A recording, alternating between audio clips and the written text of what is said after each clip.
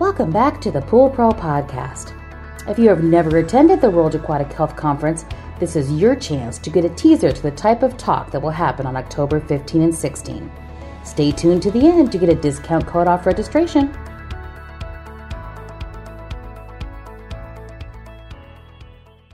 Welcome back to the Pool Pro Podcast. This is Michelle Cavanaugh, and my co-host is absent today. He's actually out in the field, probably installing an ozone system, because that's what he does. Duty calls. So he's out doing that today. I have a special guest that I've known for quite some time from the World Aquatic Health Conference days, and we're actually going to talk about the World Aquatic Health Conference today, so it's timely. Sung Cho is the Technical Operations Manager at NSF's Rec Water Division. Welcome, Sung. We're happy to have you today. Thank you for having me. Appreciate it. Thank you. Absolutely. Sung is going to be speaking at the World Aquatic Health Conference on Friday, October 16th. I believe the time slot is 1:40 p.m. Eastern. And he's going to be talking about ANSI 50 and NSF, as well as turbidity reduction test, or that's the name of your particular talk, turbidity reduction test. And I just wanted to ask, Sung, first of all, tell us a little bit about you. You've been in the industry, I think, 15 or so years. Have you been at NSF that entire time? And tell us a little bit about your background. Yes, I have. Actually, I started in the industry in 2004. Before then, I worked a stint in our chemical labs, some of the exposures, and then in our food equipment program, actually. So in nice. 2004, I've been full-time rec water, and it's been quite a ride, lots of learning, and the amazing people I've met and learned from. It's just a wonderful industry to work in. Fantastic. For those that don't know, most people know, but on the service side of things, some service guys may not know. What does NSF actually do in the commercial world of water? In the commercial world, NSF is first and foremost a public health and safety company. So how we go about kind of establishing public health and safety or protecting people is that we write standards, and to those standards we certify equipment. And so on the commercial side, a lot of state and local codes require certification to NSF standards, whether it is in food equipment or in this industry, recreational water. And that for this standard is NSF standard 50 that equipment is certified to. Gotcha. And is there training required, or when you say the training requirements, is there a step out there where people can learn more about these kinds of standards? How do they get educated on the standards themselves? Do they just have to go out and research it, or is there some sort of training that they can take to familiarize themselves? Yeah, so at least once a year, NSF does provide training for the public. It's tends to be about a 3 or 4 hour class, and we go over standards in general. So you can select training per your industry that you're interested in. So. I see. And is that on your website then, if they want to look at that? It is. Yep. Okay, absolutely. Perfect. Great. Well, fantastic. And what is the ANSI 50 standard, Sung? The people that don't know, what is that actual standard talk about or represent? Well, for this industry, there's a lot of standards that cover us, but for standard 50 specifically, it deals with a lot of the circulation, treatment, and holding tanks, and we also talk about materials. Newer parts of the standard has been some solid surfacing and chemicals. So standard 50 is a material health standard, but most importantly, it's a performance standard.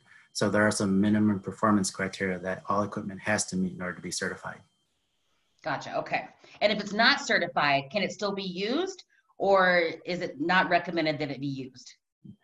Well, the only state and local or even federal regulations require the actual certification equipment, and typically those are for commercial applications. I see. Yeah. Sometimes people consider semi-commercial. For most residential, even though it can be applied in a residential setting, most residential, bylaws do not require certification. Gotcha. Okay, well, that makes sense. So talk about what is turbidity? Just explain what turbidity is for those that may be listening and who don't know. Sure.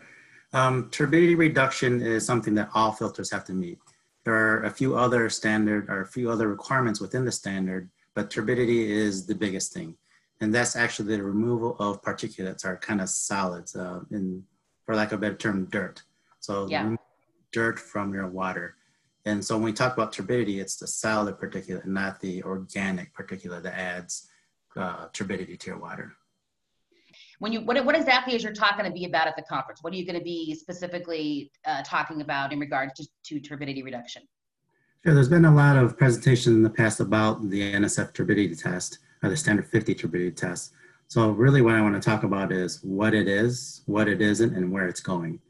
Kind of those three heavy topics of what standard 50, what that turbidity test currently involves, what it doesn't involve, and where it's going as the industry as a whole on the commercial side kind of is looking forward to drinking water quality filtration performance. So active task groups within our standards development that are moving in that direction. So I just want to give an update to the industry about that. Okay. And why do you present at the conference? What is your, I know you've been probably almost every one, I think, so that's how you and I met. But yes. Why do you go to the World Aquatic Health Conference, and why do you present there? I think it's a great forum for everybody to meet and basically socialize and network in one spot. So I remember the first one I ever went to was in the city of Industry in California. And yep. I realized how valuable this type of forum is. It's one of the only educational conferences we have in this industry. And so people hold that in high regard. So it's an excellent forum to provide information and disseminate that to all the interested parties. Yeah. And for those who haven't attended the World Aquatic Health Conference before, the fact that it's virtual this year allows you to have access to the conference that you may not have been able to attend in the future. They do move it around the country in different areas, but if you've never attended, this is a great way for you to get exposed to the conference because it is virtual. You don't have to travel and have the travel expenses associated with it. You can actually, attend live or on virtually, and it's on the 15th and 16th of October. It's coming up. At the end of this particular podcast, we're going to provide you with a discount code where you can get $50 off your registration. So listen up at the end so you can get that code and access it. Again, this is something that you can have. The nice thing about the conference is there's very different levels of science involved. So you can get the very high level, with the Chip Blatchley or some researcher that's out there doing research, but you can also get, stuff like what Sung's talking about where there's science involved, but it's in layman's terms, you can understand it. It's something that's going to provide, good education for you. And part of the reason we do this podcast, which we've mentioned many times, is because we're trying to raise the bar or the level of understanding in the service world and help you elevate, if you will, to a higher level of education in the industry. And that helps everybody. It helps you, your business, but it also helps those pools that you're servicing and the owners of those pools. So if you've never attended, you go to phta.org. There's an events tab there. You can look at the full schedule. The schedule's out there. And again, Sung speaking at 1:40 on Friday afternoon, Eastern time. And we're happy to have you, Sung. Thanks so much for coming on today. And this is a great opportunity for you to be exposed to the conference and listen to Sung's talk. You can go in and out of different sessions throughout the 2 days, but if you want to get CEUs, they are offering CEUs. And if you need those, then you could have to stay in a particular session the entire time to get those CEU credits. Again, Sung, thanks so much for coming on. Hope you're staying safe out there in this crazy time. And I love your mural behind you, that painting. It's beautiful. Thank you. Thank you again for having me. And I look forward to everybody's attending the virtual conference this year. Absolutely. Thanks so much. Thank you. A special discount off registration for Pool Pro podcast listeners. Use discount code 50OFF when you register for the conference to get a $50 discount. The Virtual World Aquatic Health Conference is on October 15 and 16, and there are many sessions that would be valuable to service companies and builders.